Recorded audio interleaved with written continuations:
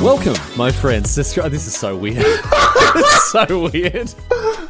So Dennis and I, in order to try to have a more immersive podcast, we've decided to share our video screens with each other. So now I've just got a full screen of Dennis's stupid face. Ordinarily we just do audio, but then Riley was talking about how it would be better if we could record in the same room, but there's, a sea between us. So what we decided to do is just video call each other, and I've made my full monitor just Riley's big old face. Yep. So it's like I'm talking to you, but you're just behind this prison, Hannibal Lecter plexiglass. We're appearing via video link in this courtroom. Yeah, via teleconference. Yeah. It's super, super weird. Anyway, we're going to roll with the punches, Dennis. We're both professionals. Welcome to Scry Me River, the MTG Advice podcast. I'm Riley. I'm Dennis.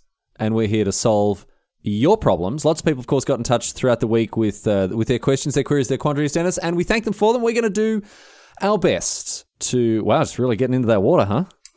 You see, I don't like the visual element. I took a sip of my water, and now you know. Now I can see all your secrets. Ooh. I can see... Dennis was picking his nose earlier when we were getting into that. I realized that I had to stop doing that as well, picking my nose on the... Because to the podcast listener, they can't hear the... No, they can't hear me digging for gold in my nasal cavities. This is so bizarre. Riley and I have hung out a bunch. It's not like we've never seen each other before. No. But for some reason, this feels invasive. Yeah, it does. Anyway, if you want to be one of the people featured on the podcast while we, deal with looking at each other face to face here. The existential dread that comes with looking into each other's eyes. Please get in touch with us. Best way to do that on Twitter. You can DM either of us at Riley Crutel for me, at Stranjack for Dennis, or you can send me an email. All the details on my Twitter account. So have a look at that and please get in touch. One such person who did get in touch, Dennis, was Darren Leamy. Yes. Wrapping up a loose end, tying up a loose end from a previous episode, which is very interesting. We talked about Knight.com. That's Knight with a K, like my last name. Because I bought Stranjack.com. That was a prompt of the discussion. And I really want Knight.com. But this is actually, the website is for all intents and purposes taken. Darren emailed in and said this: Hey, Stranjack and Riley Crew Tower, Knight.com is owned by Knight Capital Group Incorporated, a former global financial services company that doesn't exist anymore thanks to a software error in 2012 that cost them $440 million. What kind of software error could that possibly be? So I did a little bit of digging here. I did a little bit of digging into Knight Capital to see how how some of my namesakes have shamed our noble lineage. And apparently a technician just forgot to update a piece of software on one of their servers, right? It was an automated, a routing system apparently that it automated trades, like buying and selling stuff. And so they made 4 million trades, right? In 45 minutes that were all unauthorized and didn't mean to have happened, and completely burned all that money. They absolutely ruined themselves. They bought there was some weird... So this is my favorite bit. In the Wikipedia article, for example, shares of Wizard Software Corporation, that's Wizard with 2 Zs, Dennis, went from $3.50 to $14.76. Because they bought a bunch of them. Without really even meaning to. So $440 million down the gurgler. This was... here's how Wikipedia summed up the incident. The incident was embarrassing for Knight CEO Thomas Joyce. I bet it was. I bet it was. I bet it was a little indifferent. I'd be pretty embarrassed, yeah. Yeah. So anyway, I reckon we could probably get Knight.com on the cheap. So here's the thing. There are services, there are domain estate agents. Yes. Who you can contact who will find out how much a domain will cost to buy. Like GoDaddy. No, not like GoDaddy. I mean, GoDaddy individuals, will do it too. If you go to try to buy a domain on GoDaddy and it's unavailable, you can ask them to look into it for you, and they'll headhunt it for you. They'll headhunt it for you. Do you want to try find out? I'd like to see how much. The thing is, I guarantee you, it's a lot of money. Well, is it though? Because when companies go into liquidation administration, there was a there was a chain of computer. What was it? I can't remember what it was called here, but in the UK this year, a company went under, and they were selling literally everything. Like the shelves on which the products were.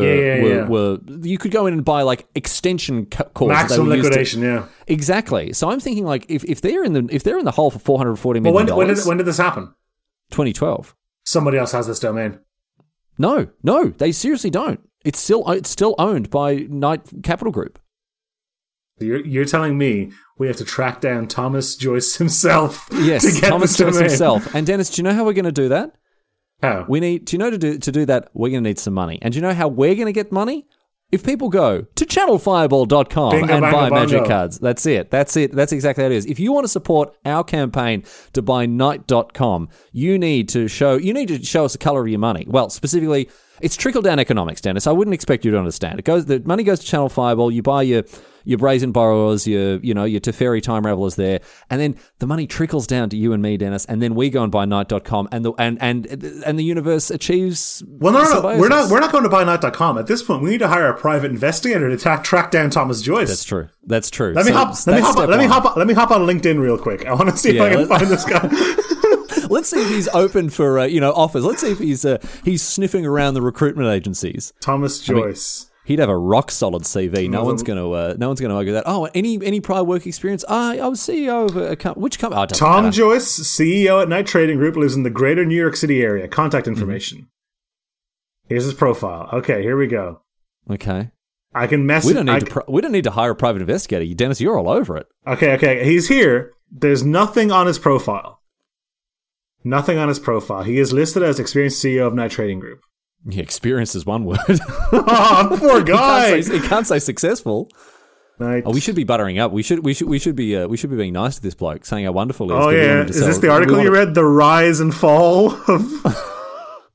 He quit in 2013. This is what the podcast is about now. We're serial now, and this is the whole thing. So okay, Knights Capital's Tom Joyce quits. Business Insider in July 2013.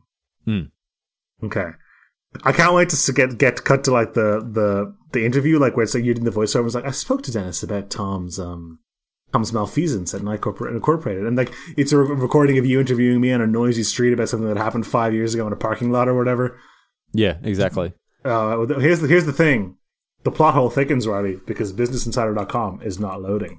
So we'll have to wait till next week to continue. Join us next week when we continue the saga of trying to buy Knight.com. When we last saw our heroes, they were trying to track down Thomas Joyce, the CEO. But seriously, beyond everything else, go and buy and sell your cards at channelfireball.com, because that's gonna add fuel to the fire of this Knight hunt as we track down Thomas Joyce and the crumbled remnants of his empire, Dennis.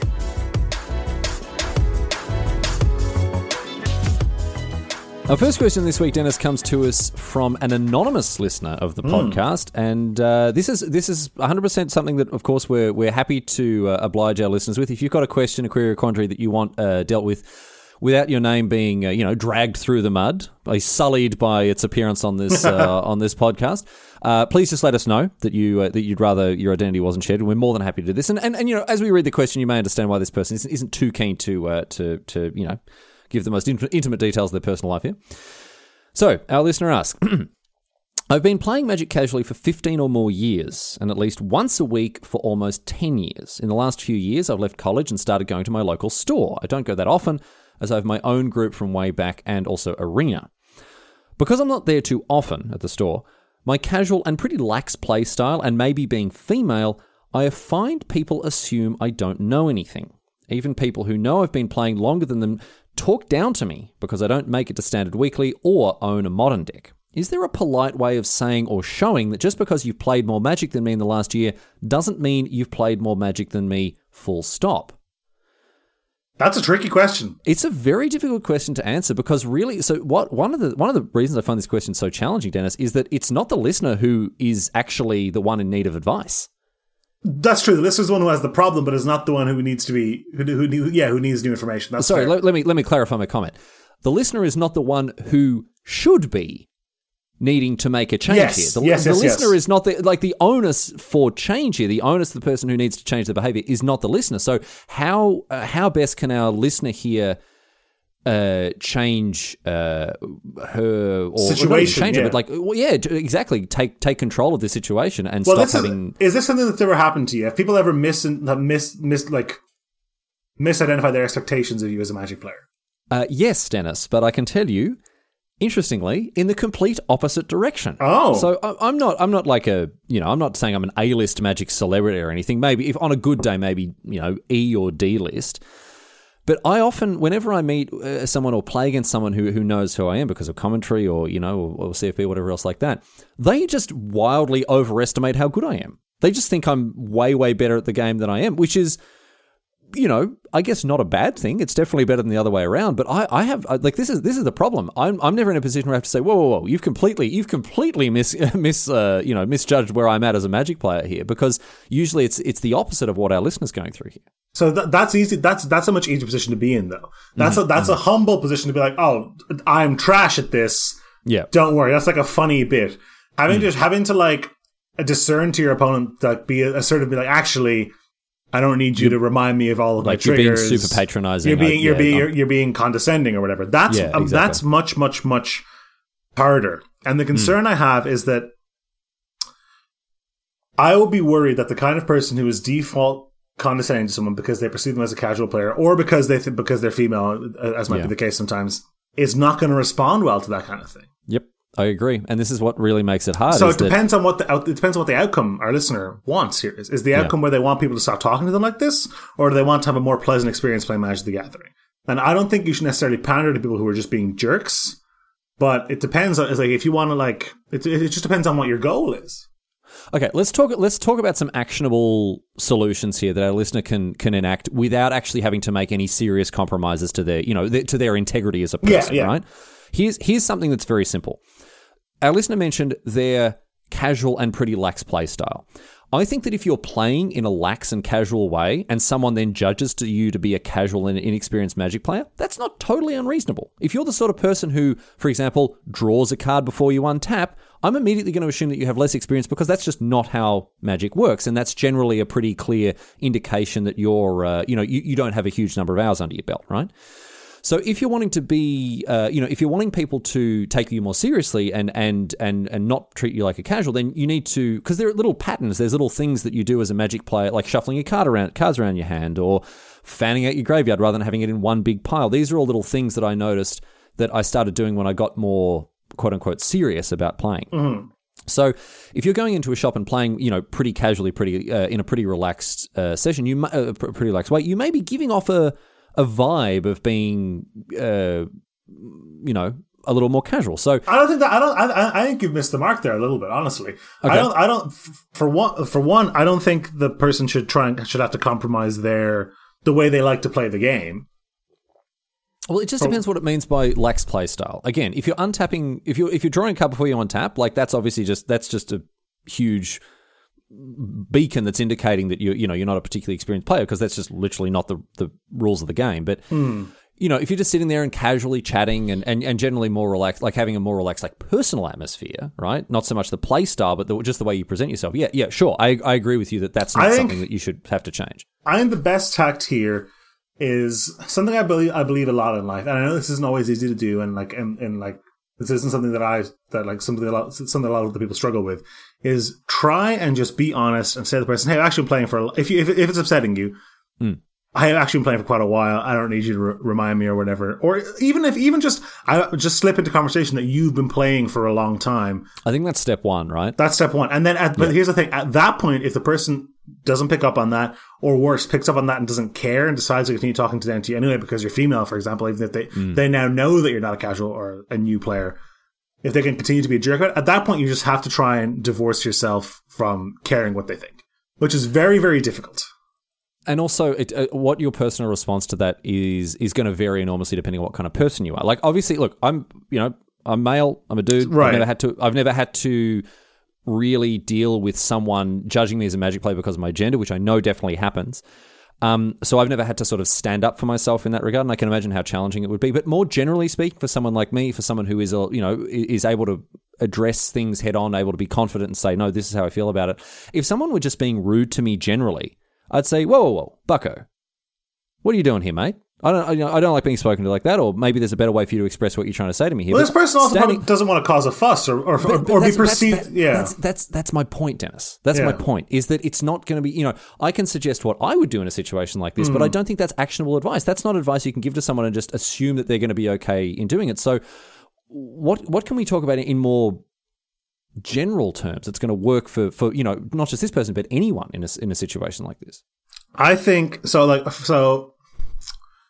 I have been a new Magic player. I've been a casual Magic player. I've been out of my depth at the Magic tournament, but I have never been a female Magic player.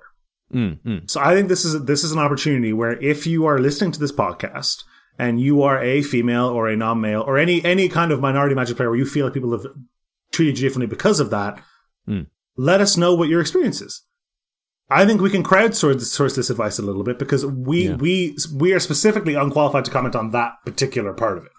That's a really good point. And this is one of the reasons that I tend to shy away from discussing conversations like this, because I recognize that my voice as a white, straight cisgendered male, it's less valuable because I don't have the life experience that other people have when they're put in these situations. On the other hand, I think it's important for people who, are in our demographic, right, to be involved in conversations like this, because we have more in common with a lot of the people who are causing these problems. Sitting on the other side of the table in this scenario, yes. Exactly. And a lot of the time, that's what representation diversity is all about. It's about showing people that it's possible for them to be a part of something that they would traditionally not consider themselves to be, or that not they, but that, traditionally hasn't been a realm that they've been well represented in, right? There was a poll a while ago, I can't actually remember who put it up right now, that was about asking people how long they've been playing Magic as a, quote unquote, icebreaker when you start a game of Magic the Gathering. Is that something you do? I definitely have asked that question in the past, but no, I think I've read a similar thing about how it does make some people feel uncomfortable. So I think in more probably in the last couple of months, or at least the last year or so, I've definitely phased it out because it has this implication. It has implication of to some people it will sound like, have you been playing as long as me? Yes. Do you know what it is, Dennis? It's the Magic World's version of, so where are you from? Yes. It can be meant perfectly innocently and just as an icebreaker, as a way to chat to someone about something casually, whatever else, but it can also be portrayed, and it can also be meant in a way that it's extremely problematic. Exactly. That was a brief aside. I just think it does kind of fit into this kind of space. So if you're sitting on the other side of the table, and here's the thing, I think people like this are being patently unreasonable. I don't know if we can change their minds.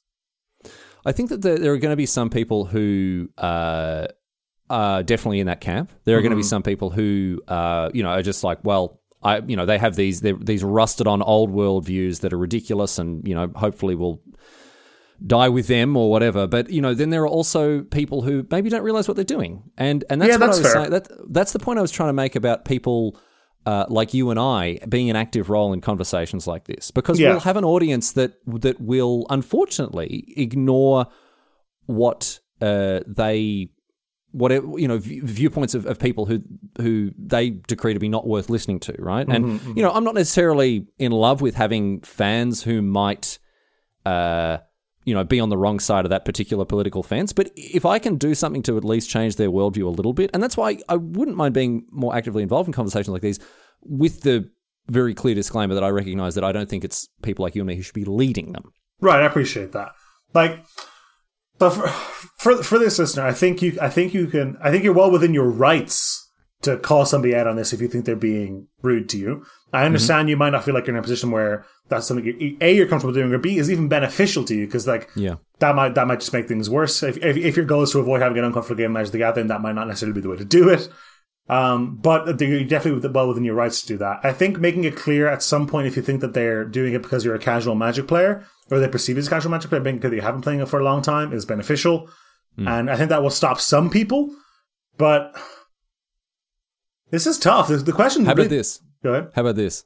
How about if you don't mind being a bit sarky, having a bit of attitude? How about you just start doing the same thing to them? What? Oh, just flip it back. Just flip it back, and then start giving them really basic gameplay advice, and just for example, whatever, no matter what they do, you start giving them sort of as though you're teaching them, right? Compliment the moves they make or criticize. Just show them how ridiculous, how patently absurd their behavior is by doing it back to them. Because that'll make you think, hang on, why is this person treating me like this? I've been playing Magic for 10 years. I don't know if you want to be so confrontational about it. I don't hate it'd be it. enjoyable. It'd be enjoyable at least, right? I don't know. Wouldn't it be like a little bit fun at least? I mean, if you're sitting there having a miserable time because this person's treating you like garbage, like at least you can mess with them a little bit. At least like there's, and maybe it'll do something to make them reflect on their behavior. I don't know. I appreciate it. I don't like that suggestion at all, though. But like I said, though, I really do think we need to hear from people who have more experience with this. So honestly, if you are listening to this podcast and have experienced something like this, particularly if it's nothing to do with your actual playstyle, your actual experience. If it's external factors, like appearance, gender, your whatever. gender, your race, or whatever, exactly. We would love to hear from you if you feel comfortable sharing that story, because I think it would generally help our listener. But absolutely agree. So please do get in touch with us if you've got advice that we can share, because again, I think your voice will be a lot more valuable than ours, especially coming from people who have real life experience of this happening to them.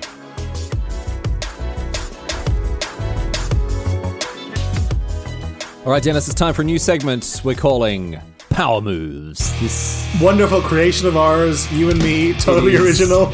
Totally original. We definitely didn't nick this up. No. Fans of mine will know that I'm a big fan of Hamish and Andy, the old Australian radio duo. They now make a podcast. And Dennis, you've just started listening to them. I have, yes. And friends of yours will notice that you are just Hamish. I mean, that's very kind. That's a very nice thing for you to say. Me and my brother was the original fan who got me onto them. He tries to argue that I'm more like Andy. No way. Because I'm not so fast and loose. I'm, a little bit. I like to be like neat and tidy and that sort of stuff. But Hamish is definitely the funny one. Your mannerisms, your cadences, the way you speak. That the Australian accent helps a lot. Yeah. I won't lie. Do you have? I have no knowledge of regional Australian accents. Do you consider yourself to having the same accent as Hamish? Well, there are like maybe 2.5 Australian accents. So I definitely have the same. There's city and country, and then people in Adelaide like to claim they have a different accent. They do not. So I just have city Australian accent. My brother has country Australian accent, which is interesting because he moved out to the country when he was like 13, so young enough to or 14? I don't know, but young enough to have picked it up. Yeah. So he sounds like he's from the country. He sounds like this. Like, yeah, that's Crocodile Dundee. Yeah, that's right. Yeah, exactly right. But so anyway, the point is, Hamish and Andy's great. Go and listen to them. But they on their podcast have a segment they call Power Moves, right? And they have their listeners email in different ways you can assert dominance.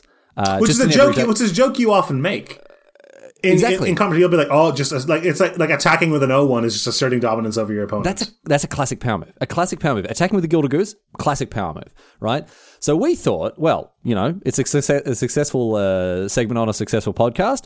Let's just wholeheartedly rip it off and put it on our own enormously successful podcast here with Magic. So we want to hear from you. What are your MTG power moves? And we're going to feature the best ones each week. Now, on the Hamish and Andy show, Dennis, they tend to categorize each power move as either a legend move, right? So something that obviously is like an aspirational move, yeah. It's uplifting, it's cool, it's funny. They have legend moves and they have asshole moves. Yeah. And these are the ones that are about tearing other people down. And obviously, you look like, a bit of an asshole for doing it, but obviously it's still asserting dominance. Yeah, this is the face or heel, the genius or grifter, the paragon or renegade of the... Exactly. And so we're going to kick things off. We've cooked up a couple of little power moves of our own here, and so maybe we can have a chat about them and categorize them. Dennis, I'm going to go first. This is a level 1 power. It might even be a level 0 power move. I'm not a fan of this one because it's so played out, and now I think it kind of has the reverse effect. Unrolling a game day champion playmat. There was a time in my life when I would have considered this a power move. But now, not anymore. Like, you unroll, they sort of flick a little bit of dust off the side of it there like that and sort of look at you expectantly waiting for you to be impressed. These days, I just sit there and thinking, geez, you're a bit of a goose, aren't you? Well, you have a friend, I don't know if you want to call this friend out, who bought one of these secondhand. Oh, yes. Now, I told you about this. This is not even a friend, just someone at an LGS I used to play at.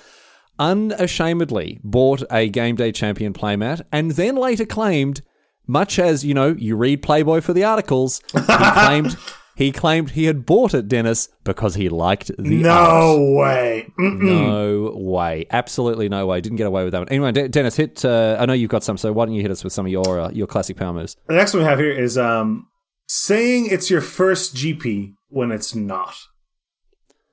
Hang on. Saying like It's kind of the reverse. It's kind of like the foil to the problem that our listener just had, where if like you could lean the other way, and someone's like, "How long have you been playing?" You're like, "Oh, this is the first. I actually learned to play yesterday," and then play very confidently, very competently. Yeah. Okay. Actually, yeah. But then you win either way. Okay, so that's a power move in waiting, right? Because if you lose to them, they just beat up someone who was like new, right? Like they just beat someone who's never played a GP before, so you know harm done. If you beat them, what a power move! Wow! Did I win? Does this? That kills you. Interesting. Well, good game. Like, that's a risk-free power move. But then you can lean so hard into it. You can be like say you attack with your like grizzly bears or whatever. You're like, I put my grizzly bears in defense mode. Like, do the whole kick and caboodle. Draw before you untap, all that sort of stuff. Really play into it. Yeah. Oh, mate, that's a very good power move. That's a great power move. Tell us say the one you were telling me about before about cutting someone's deck before the game begins. Oh yeah. So this is something I learnt this from you. This is an asshole power move. This is an asshole power move. I do this to friends when someone presents you their deck to cut. You pick it up. You count very deliberately and very publicly the top 7 cards of the deck onto the playmat, and then put them on the bottom. So like and then put the deck on top of it. Yeah. So you've burned what would have been their opening hand, and they're going to spend the whole game thinking of. And dude, I'd say upwards of 80% of the time, at the end of the game, they'll look at the bottom and go, "Oh, that would have been a great." Yeah, it's so good. I've adapted this very recently from you after you taught me this technology, and people. The thing is, it's a power move on 2 levels, right? Not only does it give them the whole like, what was the opening hand that never was. They also have that sort of, what are you doing? Because it looks like you're dealing yourself an opening hand from their deck. It's so good, and of course, it's a perfectly legal way to cut someone's deck. Oh, it's an asshole move though. Like, there's no. It's an asshole. No. It's definitely an asshole power move, but it is it's a classic one. I really, really, really like that one. That one is so good. Do you know what I like to do as well? Here's one. I think this. I don't know if this is a legend or an asshole one. Is very slowly and very deliberately leaning across and untapping people's auras and equipment. Like when they attack with a creature and they tap all the stuff that's attached to it, I will lean across and I'll individually say that and just remind them that stays untapped. That's touching people's stuff with that. That's just rude. Is that okay? Well, I didn't think it was that much of an asshole power move, but I will take your word for it. But it depends on the environment, I guess, but I really enjoy doing it, especially with people who are playing a little bit loosey. Yeah, but I don't think I'd be offended if someone did that to me, but I know there are people who would be, for sure. But I mean, mild offense is kind of the goal of a power move. It's weird. Yeah. I guess the places where I'm usually deploying this is in like games of EDH and stuff. Oh, well, that's like whatever, yeah, exactly. Where Duncan's like attacking with his whatever. I'm just, mate, come on. I don't know if you know this, but that doesn't, you don't actually tap equipment to attack there like that, which I really enjoy. So I think that's a good one. You got any others? I like, and I have a commander deck built around this entirely, which I think I've played with you with. We've talked about your stupid Simic counters command. No, this is not a. That's a power move. I'm taking up Ram. I'm taking up Ram with my deck. Well, say what it is. People don't know what it is. It's an Azuri commander deck that sends a bunch of counters everywhere. But it's a ton of different kinds of counters. It's not just +1/+1 counters. It's charge counters. It's +0/+1 counters. It's every kind of counter under the sun that you could possibly put in a deck. And then I use wildly inconsistent dice and counters to track and some of them that are just huge as well. Yeah, like you'll get a charge counter the size of a Rubik's cube. Yeah, exactly, and put it on someone else's card, so they have to pick it up every time. That's a power move, man. It's so frustrating. I mean, it is absolutely a power move. It's absolutely an asshole move as well. It's so frustrating to deal with your stupid thing. Anyway. Do you know what? Here's my favorite. This is my favorite power move. We'll wrap up on this one because this is my absolute favorite power move, and I want to hear from listeners as well. So please send in yours. Yeah, please send in your power moves. Yeah, this is my favorite one so far. What you need to do, right? You're sitting down and playing a game of Magic. You need to carefully note where your opponent puts their deck on their playmat or whatever in their play area, right? Where they put it and how they orient it, right? So whether they have it sort of, north, south, or east, west, or which side the sleeves are facing, whatever else. And then when you cut it, right, deliberately put it back in a different position. Ugh. Or with the sleeves facing around the wrong way, so they have to then pick it up and turn it around the way that they like it. What about? I hate when people do that. People like when I go to thumb the top card off my deck and it catches because I have them facing the other. I'm like, ugh. Yeah. Here's the thing, though. Here's the big power move. What if someone hands you their deck and you cut it and you rotate one half of the deck 180 degrees and merge them back? You can't do that. That's just breaking the rules. Is that breaking the rules? It's breaking the rules. All the cards have to face the same way in a deck. This reminds me of something that I don't know if you want to tell this story, which is something that I did to you. Probably at Magic Fest Las Vegas this year. I was so angry with you. All right, you want to talk about power moves?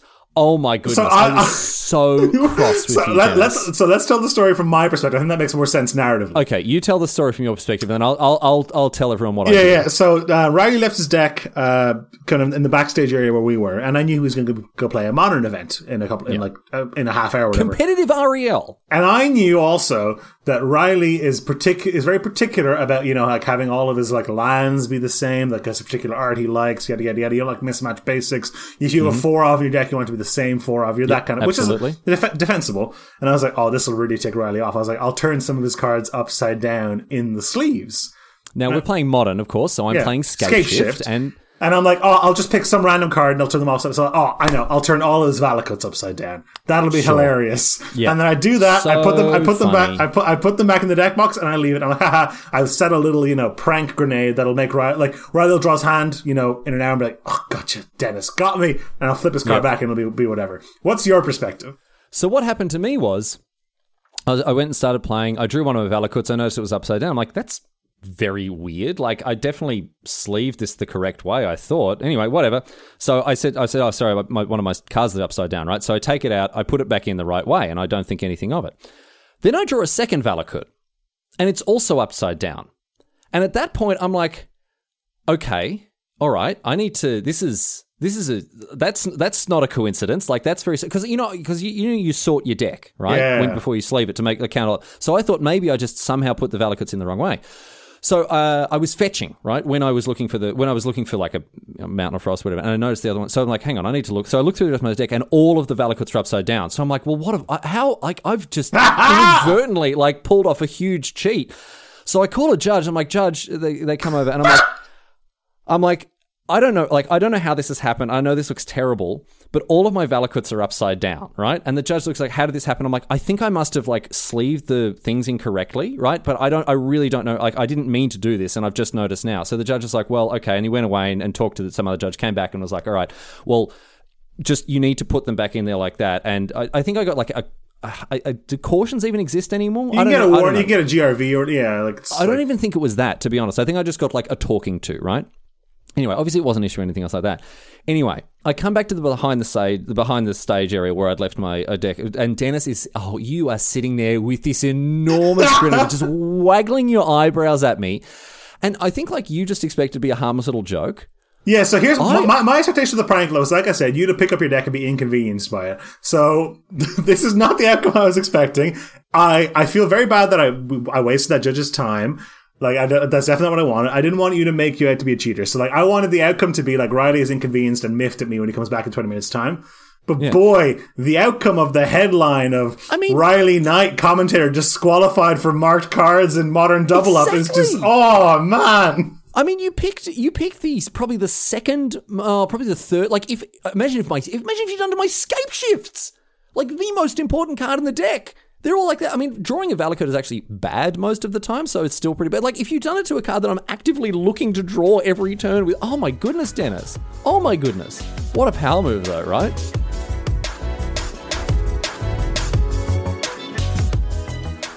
Our next question, Dennis, comes to us from The Brocket, which is probably not their given name. I'd probably bet against it being their given name, yeah. First name The, last name Brocket. Please, call me The. Brocket's my father's name. My father. We both of us went for the same joke at exactly the same time. Anyway, The Brocket, the only one on Earth, wants to know, I have a question. How do you tell your non-Magic playing friends and family to get you cards for Christmas and not end up with a bunch of cards you know you won't use? Do you just fill a cart for them, or what do you do? I have some pretty juicy stories about what has happened to me from well-meaning muggles when it comes to Magic, Dennis. But this is a tough one. This is a really difficult question. Yeah, it's really, really hard. My piece of advice is, honestly, and we can talk about this at the end, is just don't. Tell them you don't want Magic cards, honestly. But wow. I want to hear what your stories are, and I think that'll inform it. It's also not super constructive, I guess. All right. So there was one time a friend of mine back in Australia whose name is actually James Moriarty. Like his name Like is from actually Sherlock Holmes. From Sherlock Holmes. His name is actually just James Moriarty. He's one of the funniest people I've ever met, and one of the best dancers I've ever seen in my life as well.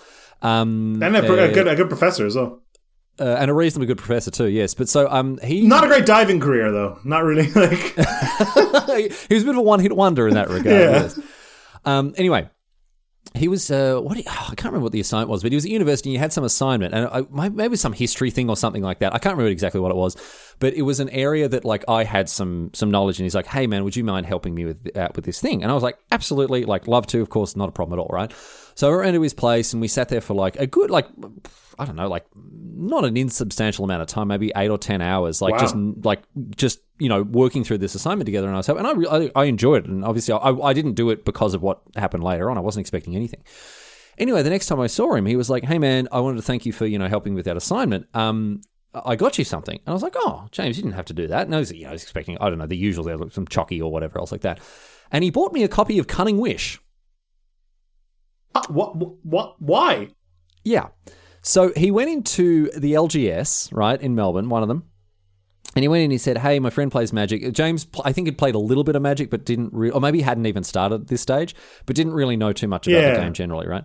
And he's like, "Hey, yeah, my friend, I know that he really likes playing Blue, and he likes playing like control decks, I think, is what I think he'd figured that out, right? But that was back in the day when I used to enjoy playing Sphinx Revelation or whatever else." And so this absolute mongrel, this absolute chancer of sees an LGS dollar signs. just sees, goes, "Oh well, if your friend enjoys playing blue control decks, this is the card that he needs," and picked out the Judge promo Cunning Wish and stung James for I don't even know how much it's worth, right? Well, right, let's go to channelfireball.com right now and find out. And of course, the whoever the sales assistant was absolutely knew that this was a useless card to buy for anyone other than someone who plays a very particular deck in Legacy, and even then it's not always played.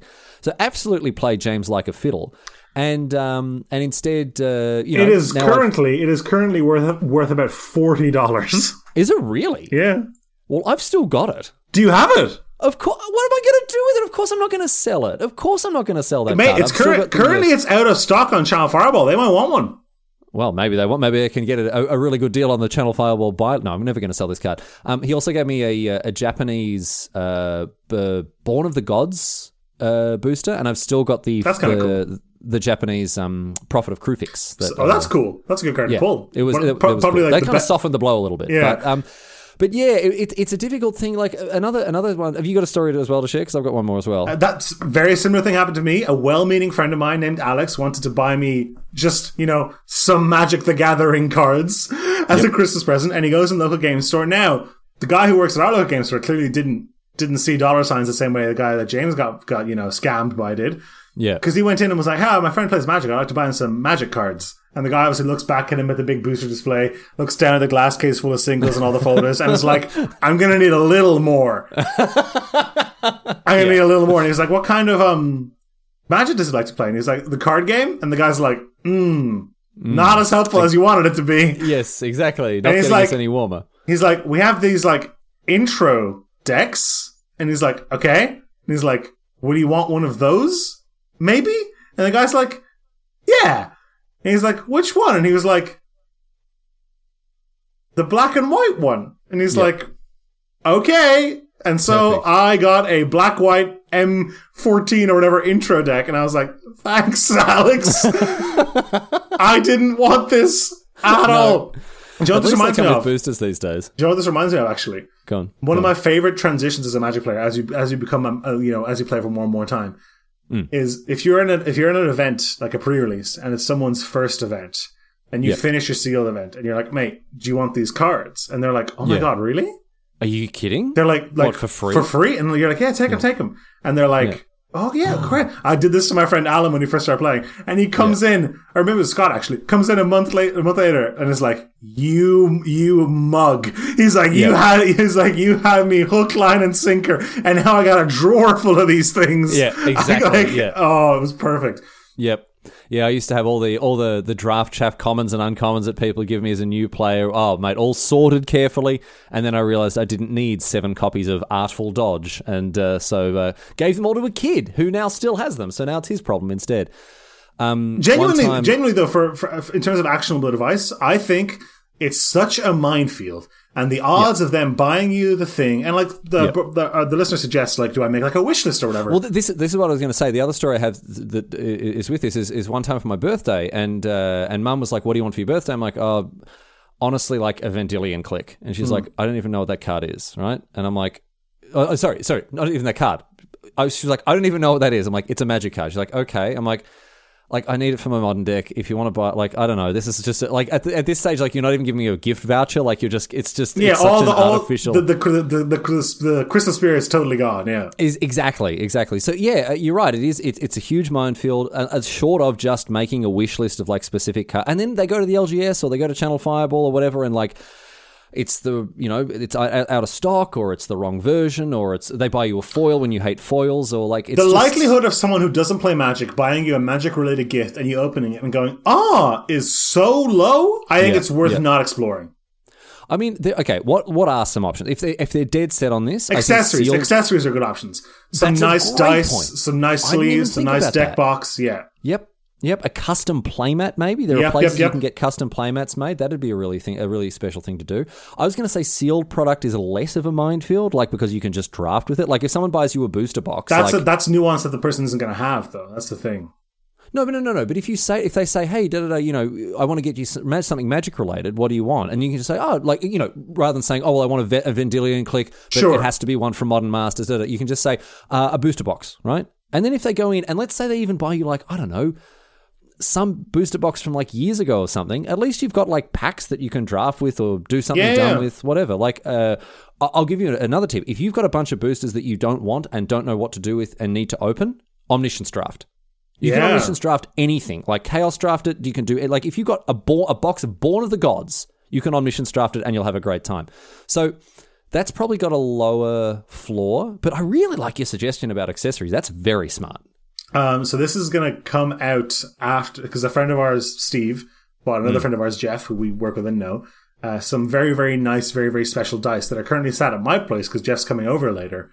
Under the Christmas tree we have here. So Jeff is going to open I just want to record this because now I've spoiled Jeff's gift, but this won't come out until after he's already opened it. Until after we got them. What kind of dice are they? Oh, they're just they're really heavy, like metal, like beveled, like two-tone. Like they're nice dice that Steve just bought him as a Christmas gift. Yeah. I have one more. Hopefully that's a satisfactory answer to the person's question about how to kind of accessories. I think is very strong, especially like custom playmats or something like that. Would be I've got one non-Magic related, but still gift misunderstanding related story. Oh, no. Love it. All right.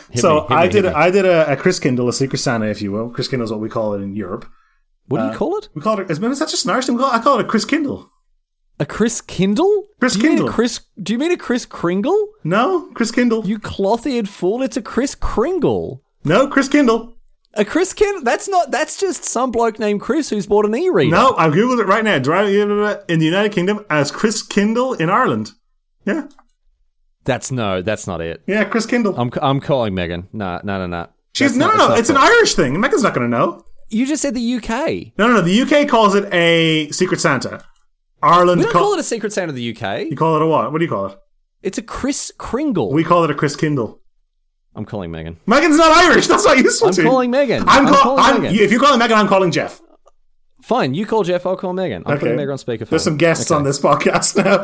Yeah, some guests we didn't expect. I hope she answers. She's probably at work. If Megan doesn't answer, that means I'm just right. No, it doesn't.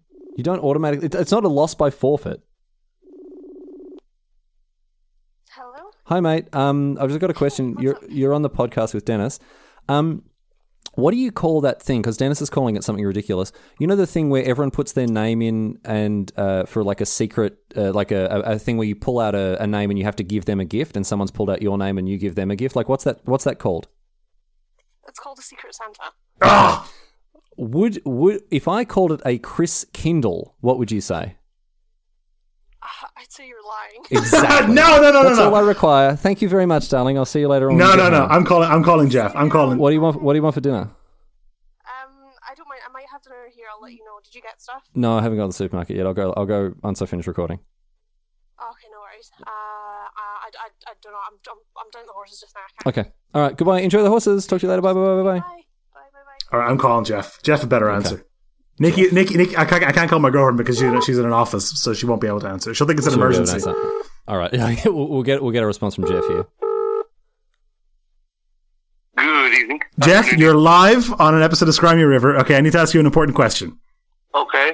So, if I were to do some sort of gift exchange in the Christmas period where the people involved don't know who is buying the gift for them, what would you call that activity? Kris Kringle? Yes! Yes! No! Say it again. Jeff, say it again. What did you just say? What objectively incorrect thing is Riley calling it? No. What do you call it? Kris Kringle. Damn it!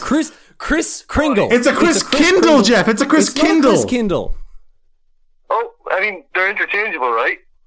Ooh, I'll take it. No. I'll take it. No. Thanks, Jeff. You've been great, Jeff. Goodbye. I'll take it. I'll take it. 100% it's mine. I'll take it. Absolutely not. I googled it on Wikipedia. It is a purely Irish thing. I'll concede, but perfectly acceptable. Anyway, what happened on this Kris Kringle? We're doing this Kris Kindle with Nikki, who I wish I could have gotten involved because she would have definitely called it a Kris Kindle, like a proper Irish woman, not like Jeff, who's apparently a fake Irishman. And it was an online one with a couple of our friends. So like you sign up and like you get the name and there's in an email or whatever, and you can list a couple of your interests. Because like it was with my group of friends who Nikki doesn't know super well, so she was like, "Oh, I've listed her interests." She was like, oh, "Okay, I like gaming. I like Dennis, I guess." And she's like, "And I like Georgian architecture." Nikki's really into like she's super into architecture. Buildings in the Georgian period with like fan lights and the tall windows and all that stuff. Mm-hmm. So my friend Luke, bless his heart, gets her printed up. So Nikki, it's Christmas, okay? Nikki, we do the exchange. Nikki opens her gift, and it's a puzzle. It is a puzzle like a jigsaw puzzle. Like a jigsaw puzzle that is a photograph of me and Nikki in front of a barn. And Nikki's like, "What? Thanks." And Luke's like, "It's all three things you liked." And Nikki's like, "Please elaborate. I don't know what you like." This is like a €10 value, Kris Kindle. It's like she wasn't going to be like Luke wasn't going to be offended. She's like, "Please explain." He's like, "It's a picture of you and Dennis." She's like, "I got it made into a jigsaw puzzle, which is kind of like a game, and I photoshopped you in front of some Georgian architecture." And she's like, "This isn't Georgian architecture." She's like, "Yeah, it is. It's a farmhouse in Georgia." Oh, what is that? she's like, "That's not what that means, man." But he tried. Luke got full points because he tried so hard and just missed the mark. I mean, they say it's the thought that counts, and he was riding that train to the very end of the line. So there's a bill in my house. I'll send you a photo of it. It's just somewhere we just have a jigsaw puzzle of me and Nikki. In front of a barn. But you know that Gothic painting of the one man and the woman in front of a barn with like the pitchfork? It looks exactly like that. It's so funny. That is brilliant. Thanks for listening to another episode of Scrimey River. Dennis, it's been a lot of fun. It's been great. As the podcast drifts further and further from being actionable advice and more into us just screwing around. No, we've given people highly Wow, we got the full 5-syllable Riley no. Yeah, I can't remember which comedian it was that brought this up. It was a comedian who pointed out that when an Australian says no, it's just the letter N and then every vowel in order after that. No. No. We've given lots of actionable advice. We're going to give plenty more in the future as well. But the other thing we do want to get stuck in with, of course, is power moves. Please do send in your MTG power moves. Yes. No matter what they are, whether they're legend moves or arsehole moves. We've kind of skewed arsehole this week, so maybe we can pick up some more uplifting ones for next week. But any power moves whatsoever that have something to do with Magic, I guess, or like just not necessarily even like in a gameplay, but like just the in the Magic sphere, within the Magic ecosystem. And on a more serious note, if you do have, from our first question, do you have experiences of feeling marginalized or condescended to based on something that isn't, specifically something that isn't your Magic playing ability? Please do write in with those because we would love to hear, we'd love additional to hear perspectives other on perspectives. that. Yep, and have some advice maybe from people who have been through that rather than someone who maybe doesn't have first-hand experience of it. Anyway. That's it for this week. Make sure to check out Channel Fireball, of course. They've got plenty of other podcasts like this. They've got all sorts of other free content, and of course, they're the best place to buy and sell your cards online, so make sure you go and have a look at them. But that's it for this week. Dennis, thank you to, the listener for listening. Thank you to Channel Fireball for sponsoring the show, and of course to Joachim Karud, who was the author, the architect of the club banger, Shine, that kicks the show off every week. Of course, you can go and listen to all of his music. It's absolutely copyright free. It's on YouTube and SoundCloud and whatever else. But I think that's about it. Yeah, thank you for joining us, and we'll see you next time.